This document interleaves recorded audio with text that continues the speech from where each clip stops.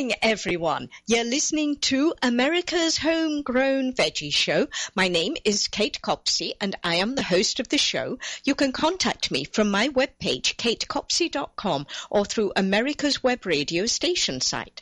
This morning, we are going to talk to Miriam Goldberger, and we're going to talk about wildflowers to attract pollinators to the garden. Good morning, Miriam. Good morning, Kate. Yes, and you're up there in beautiful Ontario. Yes. Indeed, I am here in Ontario where we have very much snow. Well, I think we're getting a lot as well. But You are. You're working hard to catch up. Oh, yes. And I think down in Atlanta, they're having probably a worse time this winter than we are. But oh, indeed, and their coping skills for dealing with snow are definitely not their strong suit. Yes, True. yeah. But anyway, let's start with a little of your background and when you started to get interested in wildflowers and start the farm.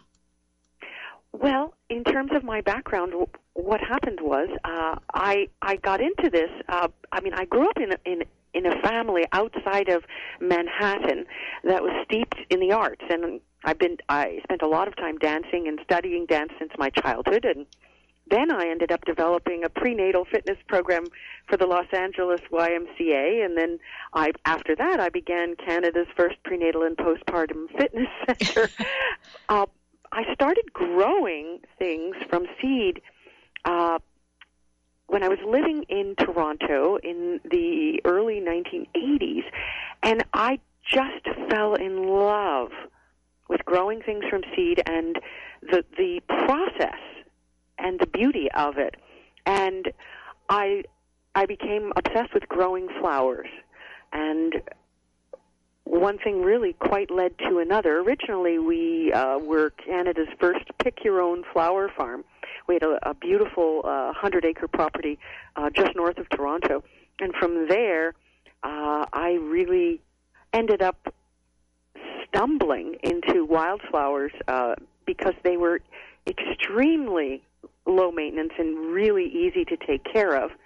And I had acres of pick-your-own flower fields, and I needed some gardens that were just for show in front of my little funky barn shop that would take care of themselves. And so I started researching wildflowers, and one thing really has led to another, to the point where for the past 18 to 20 years, we've been focusing exclusively on wildflowers and are now a leading supplier of wildflower seeds and meadow mixes all over North America. Oh, wow. That is wonderful. Yes, and, is there maybe a difference between what are called wildflowers versus native flowers? Is it just different terminology, or are they basically the same thing? Well, there are a lot of terms floating around out there that people do find confusing. A wildflower, by my definition, first of all, is a plant that was here before European settlement. It's a plant that's been growing here for thousands of years here in North America. A native plant generally has the same definition. On the other hand, there's lots of flowers growing in ditches and roadsides out there that aren't actually wildflowers. Those are plants that came from somewhere else and made themselves very much at home and have prospered here and are growing all over the place, and those are called naturalized plants or naturalized flowers. And sometimes people think wildflowers are what are actually heirloom flowers, which are the beautiful old-fashioned flowers that our ancestors brought here when they came to North America. And they may be very, very beautiful, but they're not actually native to here. They're native to somewhere else. Every flower is native to somewhere. Okay. And I guess determining where something is native to, I've heard a lot of different definitions, kind of either regionally, state-wise, or continent-wise. And obviously something in New York State is not going to survive and be native down in Arizona. But, Well, actually, there are some really interesting overlaps. In general, of course, wildflowers and native grasses have absolutely no recognition of political borders. That being said, regional issues will play a part, but most importantly is the type of soil, the amount of moisture, and the amount of sunlight a given area has. And yet, there are wildflowers that are native to many parts of North America. And in fact, on the Wildflower Farm website, we have this really cool, handy-dandy selection guide where you can simply put in the state that you have, and you can see a list of all the wildflowers and native grasses we carry that are native to exactly that state or province. And then you cross-reference that with the conditions you've got at your place so that you can grow plants that you will be successful with, that like the conditions where you live. Oh, okay. Yeah. And I know we're going to go more into the pollinator issue in the next segment, but most summer vegetables require a pollinator. And obviously they're not natives, most of them. But so will planting wildflowers or native flowers bring pollinators in general into the garden and help that situation? Oh, absolutely. In fact, the key piece of information as far as wildflowers goes in the service of an ecosystem service of pollination is to understand that wildflowers and all the pollinators and all of the creatures involved with the ecosystem in any given area have evolved for thousands of years together. They are chemically and synergistically and evolutionarily linked, so that they are by far the most efficient pollinators, and the wildflowers are exactly what those pollinators require in order to survive and to continue their own species, and therefore they will be able to pollinate the food we require as well. So they don't, when they come into the garden, they would be able to go to the native plants first and then head over to the squash and the tomatoes as well, right? It isn't necessarily in any particular order, but in fact, the native pollinators and the European honeybees do extraordinarily well with the wildflowers, and in fact, beyond doing well with them, and then the wildflowers serving as excellent food source for them, they are actually what's considered to be, and research is still taking place, likely to be the highest form of nutrition for all the pollinators, in fact. So I guess when we're talking wildflowers, are we talking about annuals and perennials and biennials all thrown in kind of across the whole mark of them? Well, in general, sure. Anything that's native is considered a wildflower, whether it's annual or perennial or a biennial, because those categories exist. If you are living in California or the United Kingdom, then the flowers that you consider wildflowers, and are indeed wildflowers, are not going to be perennial throughout the rest of North America, though they indeed are wildflowers. So it really just depends. But of course there are annual wildflowers and biennial as well as perennial. Okay.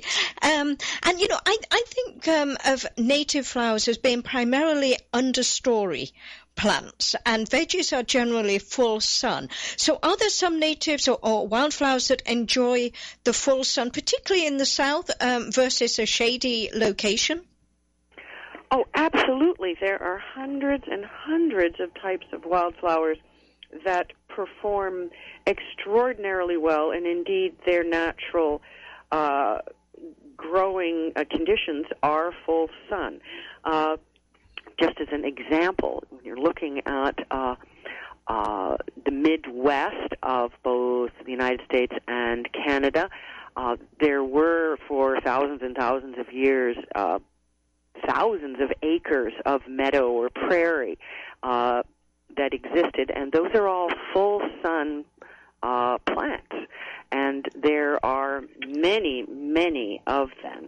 And if you're looking, for example, at the South, let's say, for example, the state of Georgia, there are many full sun plants as well as part shade plants. For example, to give you some particulars, wild columbine, blue false indigo, white false indigo, the beautiful bright yellow lance leaf coreopsis, the shooting star or dodecathion, a lot of the coneflowers, Joe Pye weed. I could go on and on and on. There's lots and lots of full sun as well as part shade wildflowers.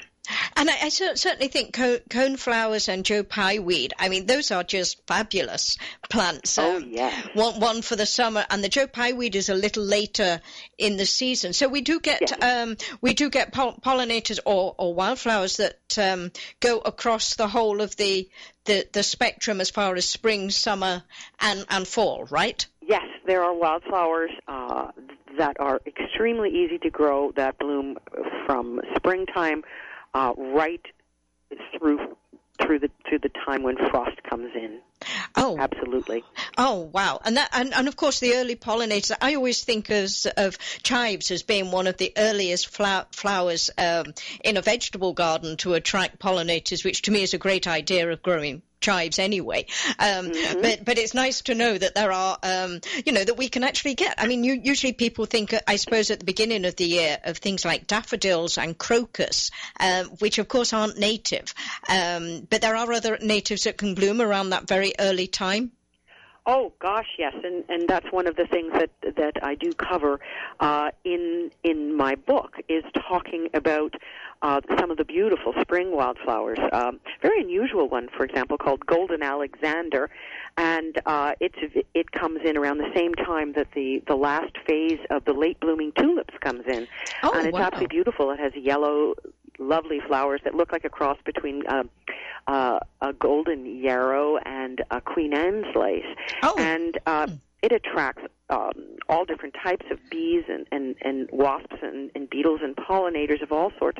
And, of course, another incredibly exquisite full sun plant is the pasque flower, or anemone patens, and that is superb for spring blooming in the full sun in the spring garden, or prairie smoke, the Geum triflorum.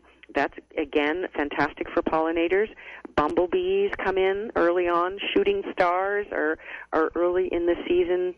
Solomon seal, that's one's for shade, or wild columbine for full sun. There's so many spring blooming plants. That's wonderful. But you know, Miriam, we have to go for our first commercial break here. But everyone, we'll be back talking more about taming wildflowers with Miriam Goldberg. And when we come back, we'll talk about the pollinators and how to attract them by planting wildflowers to pollinate our veggies on America's Homegrown Veggies. And we'll be back in just a moment. This is Michael Gano with Insight to Israel. Every day, the Israeli Defense Force finds itself on the front line of the war with the militant arm of Islam. Surrounded by enemies from within and without, they fight for the only Jewish state. Military service is mandatory, ladies serving 2 years and men serving 3 right out of high school. While young people in other democracies are busy traveling or attending university, Israeli men and women gear up for basic training.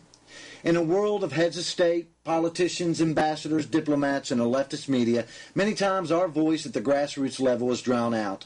So we started an ongoing project called Hershey's for Heroes. Patriot conservatives from all over the U.S. are sending Hershey's chocolate bars with a note of thanks for defending Israel. Won't you join us by sending a sweet message to the IDF? For information, please see my Facebook page at Michael Gano. Thank you, God bless Patriot conservatives, and God bless Israel in her struggle for sovereignty and security. Quick Stakes, that's Q-U-I-K Stakes, are not just for surveyors. They are great for family and community gardens. Go online to www.quickstake.com or contact your local land surveying supply dealer and get you a box of Quick Stakes. You'll love them every year when you plant your garden. Again, that's Quick Stakes, Q-U-I-K Stakes, the truly preferred way to stake and identify what's in your garden now. This is americaswebradio.com, the best in chat radio designed just for you.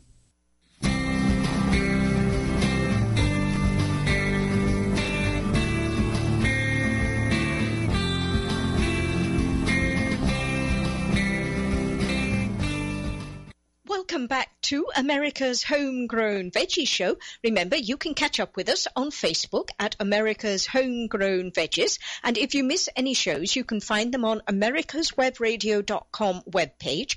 You can find them on iTunes and you can find them on Stitchers.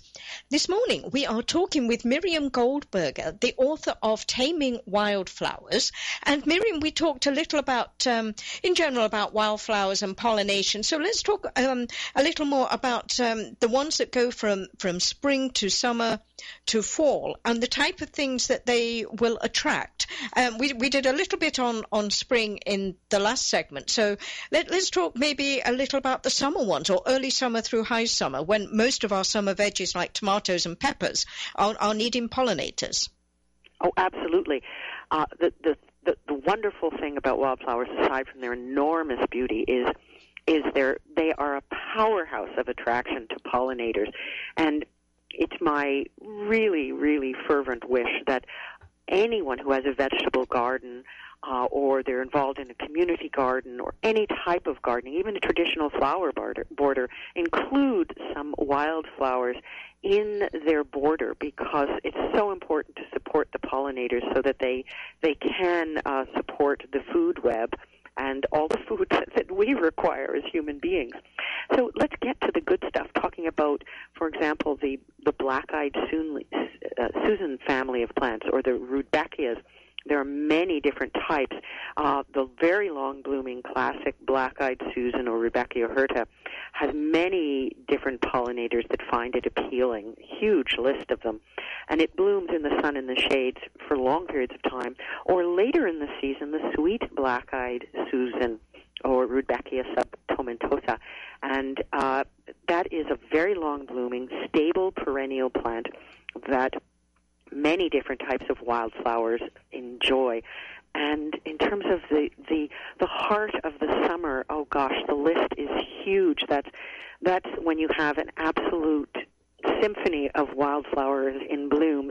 Everything from the classic, bergamot or Monarda fistulosa, which attracts all different types of pollinators, the honeybees, the bumblebees, lots and lots of different types of butterflies, or for medium to moist soil, the beautiful blue vervain, which is lovely purple spikes, very elegant in the garden.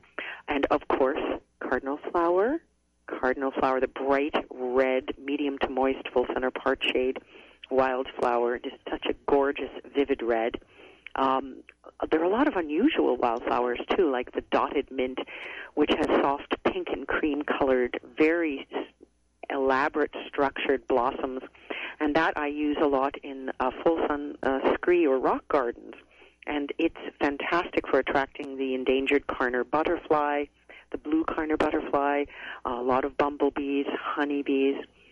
I could easily go on and on. One of the neat things that I'm most proud of about my new book, Taming Wildflowers, is that not only do we talk about the wildflowers and how to grow them from seed, there are pictures of seedlings, so you can really see what the seedlings look like, so you don't pull them out, and also talking about exactly which pollinators will come to each specific kind of wildflower. or native grass. And there's just a huge list of gorgeous wildflowers that are very, very garden-worthy and also make gorgeous cut flowers. And does it matter, for instance, with the Rudbeckias, the black-eyed Susans, whether it is a native one or one of the newer hybrids that come out? And coneflowers, of course, there's lots of hybrids of those. Do they have a less of a nutrient value and attract less pollinators? That is a really interesting question, Kate, because a lot of people really wonder about the nutritional value of a hybrid plant or a nativar, a cultivated plant of a wildflower, these days called a nativar, versus a true wildflower. And you know what? The jury is still out on that. There are some very interesting research studies being done in several different locations. For example, the University of Vermont is running a very careful study right now on exactly that issue. Oh, wow.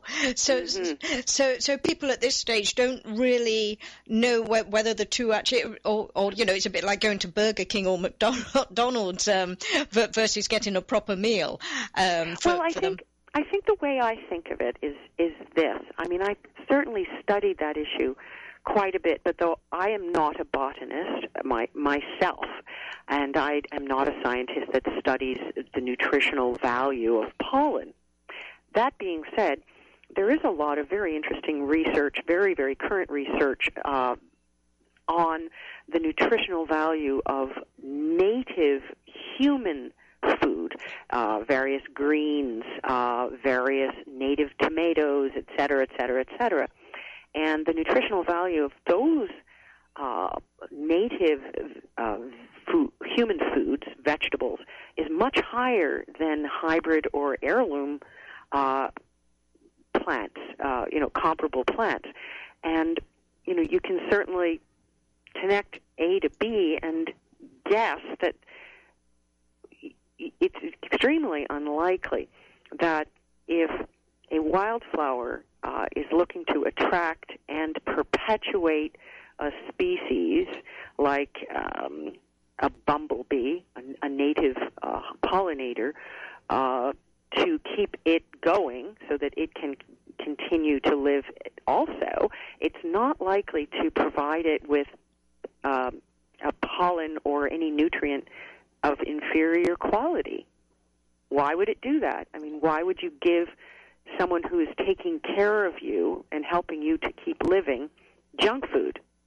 Well, you would want to make sure you give them the best quality so that this nice deal between the wildflowers and the pollinators, so everybody benefits, can keep going.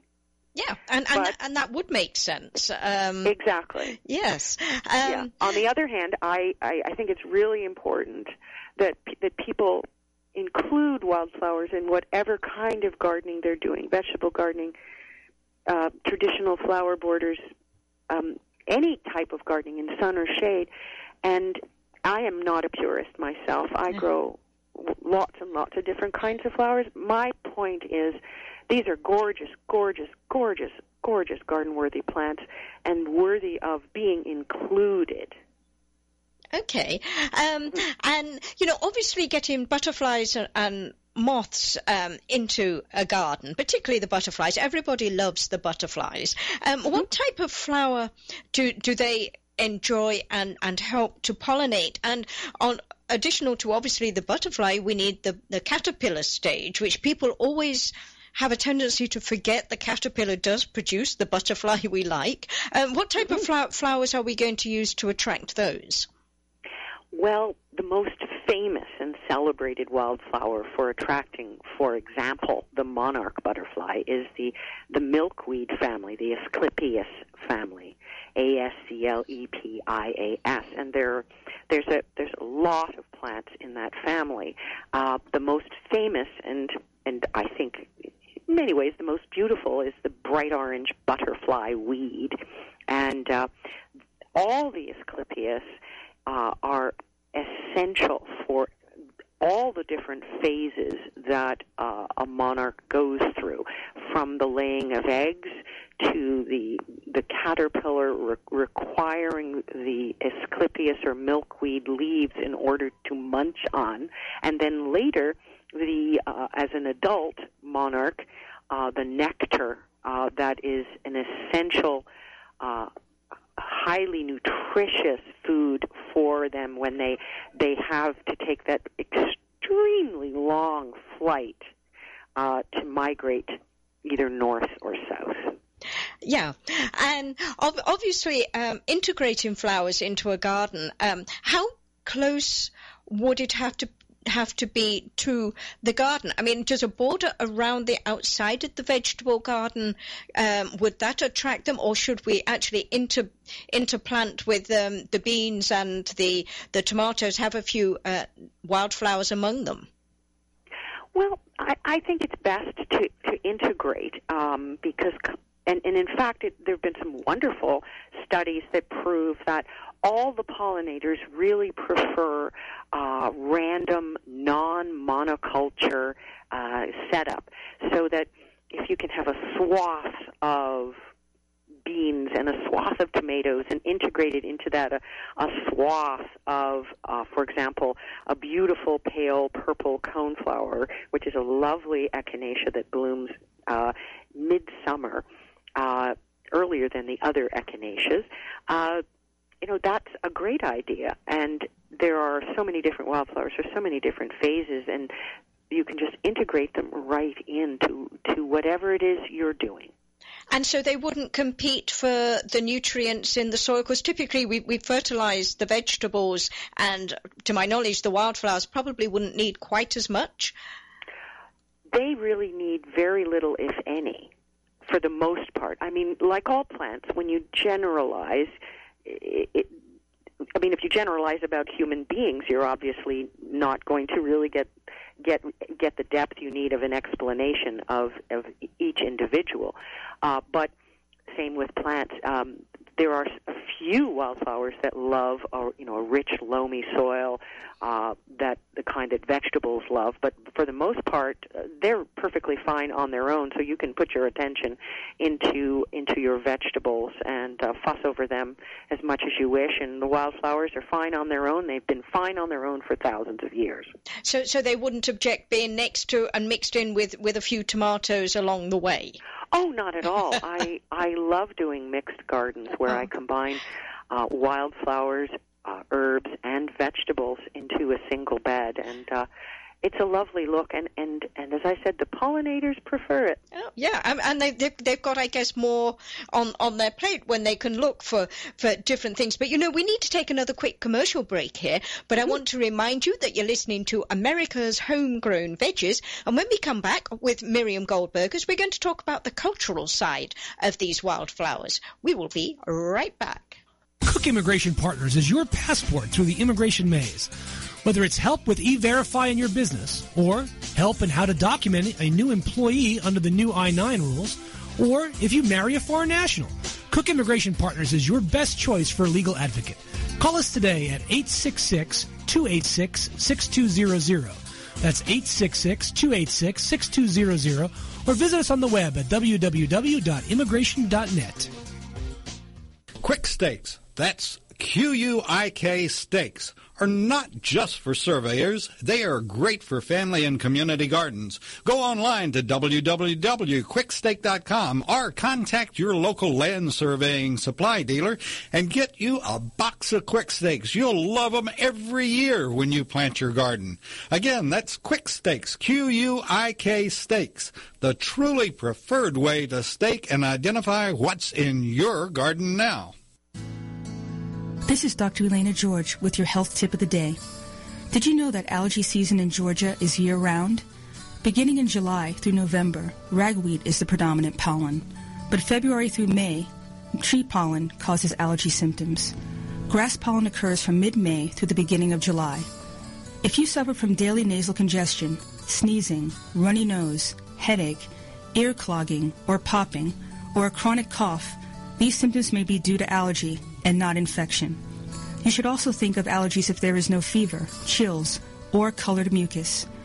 Treatment should include nasal salt water sprays over the counter or antihistamines that do not cause drowsiness. If you have persistent headaches, a decrease in your sense of smell, or nosebleeds, you should see an ear, nose, and throat physician. Please join me on Wednesdays at 9 a.m. for Medicine on Call. This is Dr. Elena George. Watchdog is a term given an organization like the United States Justice Foundation, which since 1979 has been watching out and, when necessary, taking the appropriate action from testifying to litigating to protect our constitutional rights. USJF, a non-profit organization, is nationally recognized not only as a watchdog, but many in the government, as well as those involved in legal cases, have also called the USJF a bulldog for the tenacious approach in their presentation and proof of what is right. Find out more at www.usjf.net. Support USJF as they support you. This is America's Webradio.com, the best in chat radio designed just for you.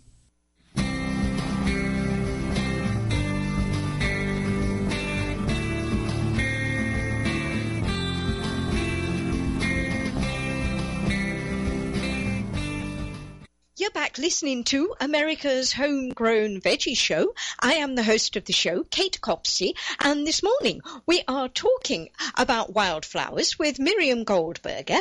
And Miriam, we talked a little about the flowers for all seasons and the sort of moths or bees that they produce. So let's talk about the cultural conditions of these. Most vegetables like sunny conditions, and we've established there are some wildflowers that like sunny conditions as well. So are they generally culturally pretty much the same? We can stick them all into one bed. It doesn't really matter an average pH and things like that? Well, it really does depend upon the plant, but there are so many wildflowers that would do fine in a vegetable bed, more than not, in fact. There are going to be a few that are really rock garden plants that like super sharp drainage, and then there are going to be a few that like very dry conditions. But for the most part, there's a huge selection. I would say in the range of 100 or so, if I'm going to generalize, of wildflowers that you can easily include in the vegetable garden. And I'm thinking of putting some in among my small trees that I've got. But one of the things that I guess I sometimes associate with wildflowers, and particularly in my last home, I had a real problem with self-seeding of different things to the extent that they become invasive in a landscape. Is that a problem with a lot of these flowers, if they're happy? Well, it really depends on the individual species. It's as if you were generalizing about plants in general. If you said, well, I don't garden because everything that I've planted will self-sows and spreads all over the place. That's not true of wildflowers either. Many of them are extremely polite members of the garden community, and they are clump forming, which is the term that horticulturalists use for plants that do not spread. So lots of them will not spread. Some of them do, and it's simply a question of understanding which you prefer for the style of gardening that you have. Some of them will spread and make a lovely swath. If you've got the space, that's great. If you want the well-behaved wild flowers, there's a goodly list of them, and you can work with only those. And there are lots of wildflowers that work well in containers as well. Oh, really? So some little small ones then, because I know in the last home we did have a little problem with some, but how do we if we're trying to encourage them into the garden, do we let nature put them in, or is it better to go and buy mixes or specific plants and actually plant them purposely? Well, that's a style issue. That really depends on the aesthetically the type of garden you like to have. You can certainly have a meadow-style garden that is intentionally random in its design, or you can use wildflowers in a very formal manner. But to answer your question, wildflowers are not difficult to grow from seed. That is, again, one of the featuring elements in my new book, Taming Wildflowers, where I talk about how to grow wildflowers and native grasses from seed successfully. And it's not difficult at all, in fact. And most of the time, when you find commercially available wildflower meadow mixes, they tend to include many, many species that actually are not native and are invasive and will not function as perennials. I like to focus on the approach of do it once and do it right. And that is the approach that we use at the Wildflower Farm, and we work with our customers and educate everyone so that it's easy to grow the wildflowers from seed, and you can then decide if you want to grow them in a meadow context with meadow mixes, or you can grow them in pots either in the refrigerator and let you fool nature into thinking that the seeds have gone through winter, or you can put them outside if you live in a cold climate and let nature do the work right outside as it would naturally in the cycles of nature. So most of these you wouldn't take them indoors to grow them. You just kind of put them outdoors where you want the seed, and maybe plant in the fall, particularly in the milder southern areas. There are a lot of ways that you can grow wildflowers from seed. A lot of different options. You can simply seed them outside, and it is a little more complex than simply dancing around and throwing seeds to and fro. You do need to prepare the site. You do need to make sure that the seed is covered. There are some specifics, but you can also grow them in pots and let them winter outside, or you can grow them in a greenhouse environment. There are many different ways that you can grow wildflowers from seed. So it's just a matter really of finding the ones that you would enjoy to put into the garden. For instance, so I've got right in front of me, and I don't know where I picked this up. It's a Northeast Garden wildflower seed mix that has flax, forget-me-nots, and other long-time Northeast favorites. That's not something then that I should be using, right? With all due respect.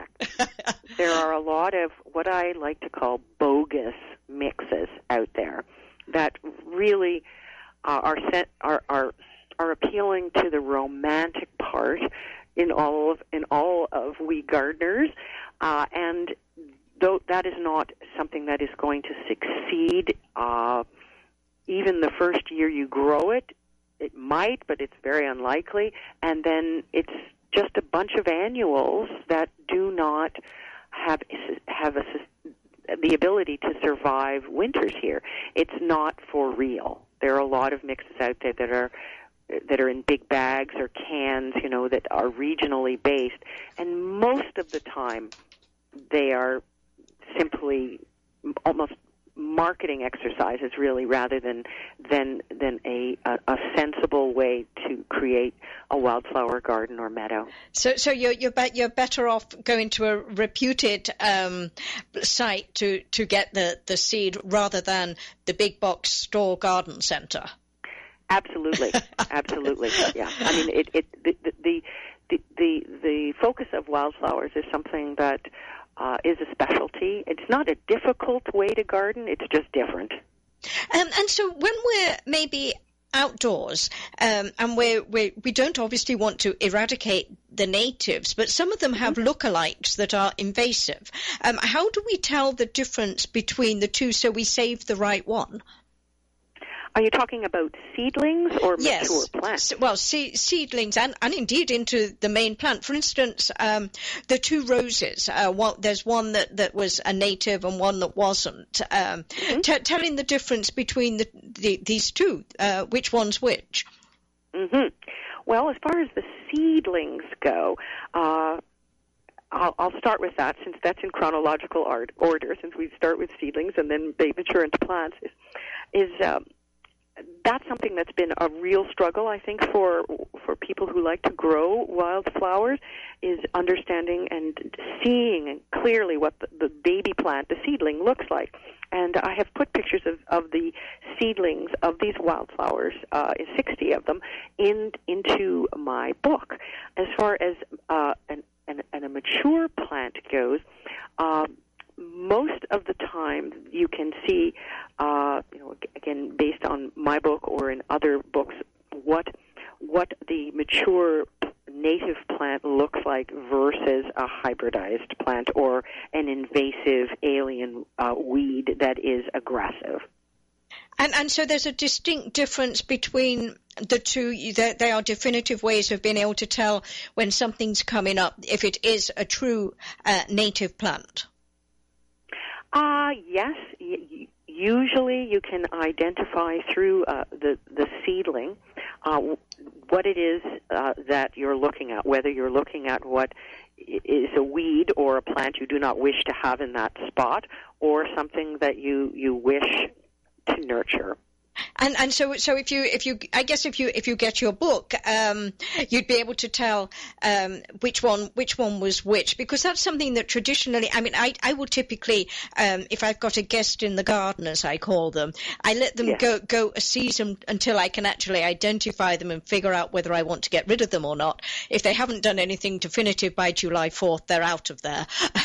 Exactly. So it does provide a really convenient shortcut, because I do include 60 of the top wildflowers and native grasses, the picture of the seedlings and what they look like, as well as the mature flower in bloom. Yes. Yes. And, I think New Jersey has a site that actually shows two different plants. One's the native and one is the lookalike, as they call it, because there are some invasives that are very close to. As I say, the rose is one that, there's an invasive rose, which I believe is white and prickly and a very, very pretty pink, which is more of a native. Yeah, so there are lookalikes, which is a bit of a shame. But so each different state, I would imagine, has a listing of what is native. Is it fairly easy to find what should be in the garden? If you allow it to grow, is that knowledge out there on the internet pretty easily? Yes. More and more, you're finding really, really excellent resources on alien plants, both on a national, a regional, and a state and provincial level. Definitely something that there are people who are really passionate about making sure to have that education out there. Yes, and I know Japanese knotweed, which is my personal irritant in this garden, and I'm hoping that by eradicating that, I should be getting a few natives finding their feet in there. Absolutely. That is my wish, but we can but hope. But we need to take our final commercial break here, but come back, everyone, and listen to more about wildflowers with Miriam Goldberg, and we'll talk about the new book she's got out, which is Taming Wildflowers, Bringing the Beauty and Splendor of Nature's Bloom into Your Backyard. We will be right back. Did you miss a show that you really wanted to hear? All of our programs are available for download on americaswebradio.com and on iTunes. You can listen to your favorite programs on americaswebradio.com anytime you like. This is Dr. Susan Blank, Medical Director for the Atlanta Healing Center. Our team is able to offer a multitude of treatment options such as quantitative EEG, also known as brain mapping, hormonal and nutritional assessments, neuropsychological testing, and cognitive therapy, along with traditional 12-step facilitation. And we can even offer you, if appropriate, a gentle medically managed detox. Please contact us at 770-696-9862. Hello, I'm Ray Bowman, and I'm really looking forward to our new show, Food and Farm, brought to you every Friday at noon on America's Web Radio by FeedstuffsFoodLink.com. This is americaswebradio.com, the best in chat radio designed just for you.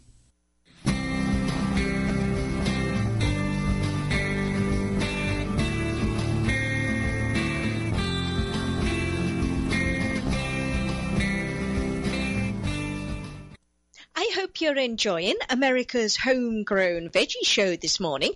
We have been talking about taming wildflowers, bringing the beauty and splendor of nature's blooms into your own backyard with author Miriam Goldberg. And Miriam, where can we find the book? Is it on the market right now?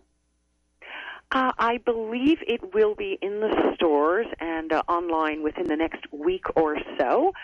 It is available through the tamingwildflowers.com site, and so you can purchase it directly that way. And then starting, I think, next week, as I said, it's going to be available in all the traditional venues. Yes, like Amazon and all those online Amazon.com. Yes, yeah. Exactly. Yeah, and others. Yeah. And the book and your website as well have some beautiful images on it. Did you do the photography yourself for the book?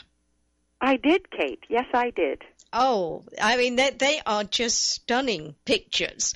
And, you know, I think somebody mentioned that, you know, they like flowers, but they were actually going to buy the book because it was beautiful to look at, the pictures.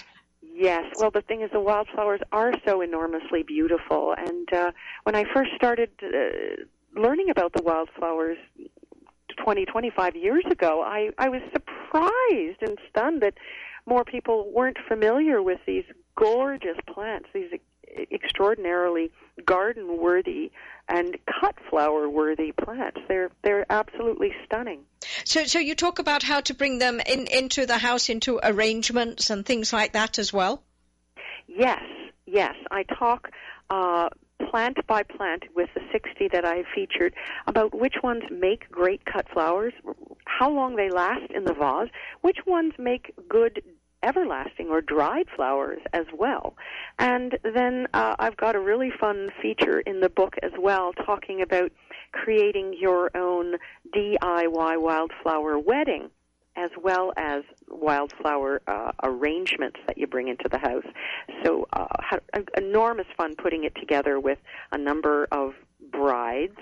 And, nice. Yeah, so you get to see the different types of styles of bouquets and boutonnieres and table arrangements that you can make with wildflowers. And the books, the ones that you use in the book for your 60-odd, can they be grown pretty much throughout, because you're in Canada, can they be grown pretty much throughout the continent on both sides of the border? Oh, absolutely. And in fact, plant by plant, species by species, I do review exactly where each plant is native to. But these are for the most part all plants that you can grow wherever it is you live in North America. And on your site, do you actually sell the plants and the plant mixes and things like that? Yes, on the wildflowerfarm.com website, you will see over 100 different wildflower and native grass seeds that you can purchase from as small a quantity as a packet up to large quantities. And then we also specialize in meadow mixes so that you can grow wildflowers and create a meadow, either large or small, in an area that is, for example, horrendously impacted with clay or sandy soil or moist soil. There are many different meadow mixes that we have on there that are site-specific. And then a number of years ago, just so you know what else is there, we developed a low-maintenance turf grass called Eco-Lawn, and that is a lawn that you mow just once a month or less. You can grow it in the sun, you can grow it in the shade, under pine trees as well, and it's quick to germinate but slow to grow, so you're only mowing once a month, and that's pretty amazing.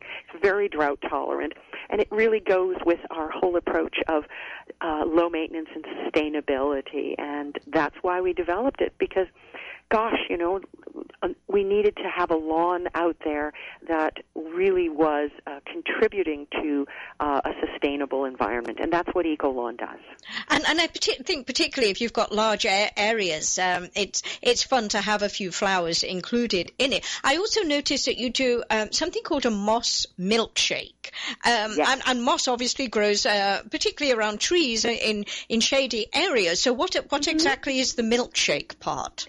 Well, the milkshake is basically a nice, speedy way to create moss in a shady area on your property. It's dehydrated, and when you simply add water and create this slurry, and then pour it on in any shape that you'd like onto a rock or a shaded piece of ground, or you can even, I like to kind of paint with it and make words and all different kinds of things. But you can work with it any way you want, and it's very easy. It's basically a simple way to have moss on your property. And are all these things available on both sides of the border? You can ship them to America? We have warehouses in several different locations in the United States, so there are no cross-border issues with anything that we offer. Oh, okay. And I think and when it comes to wildflowers, particularly, they are so attractive, but people tend to forget them because they get obsessed with peonies and roses and all those other equally pretty flowers. Absolutely.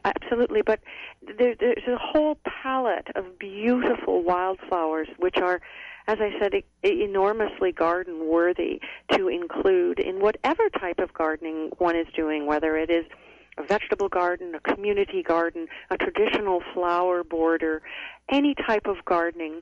I think just purely for aesthetic reasons, wildflowers are tremendous to include. And then when you factor in the ecosystem necessity of including wildflowers and to support the pollinators, and the fact that the wildflowers will provide an efficient pollination system, and that the native pollinators do such a great job, and that the European honeybees love the wildflowers too.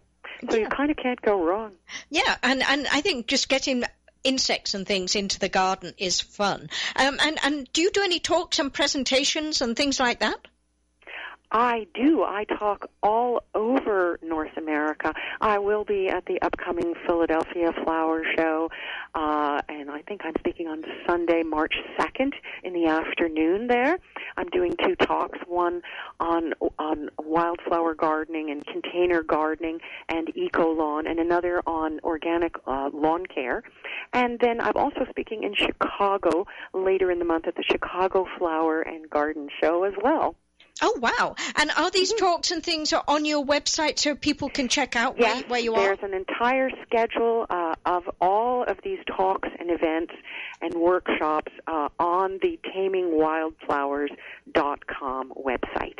Okay, so that's different to the wildflowerfarm.com, wildflowers. Yeah, okay. That's correct, but they are connected. Oh, okay, yeah. Okay. And what about social media and things?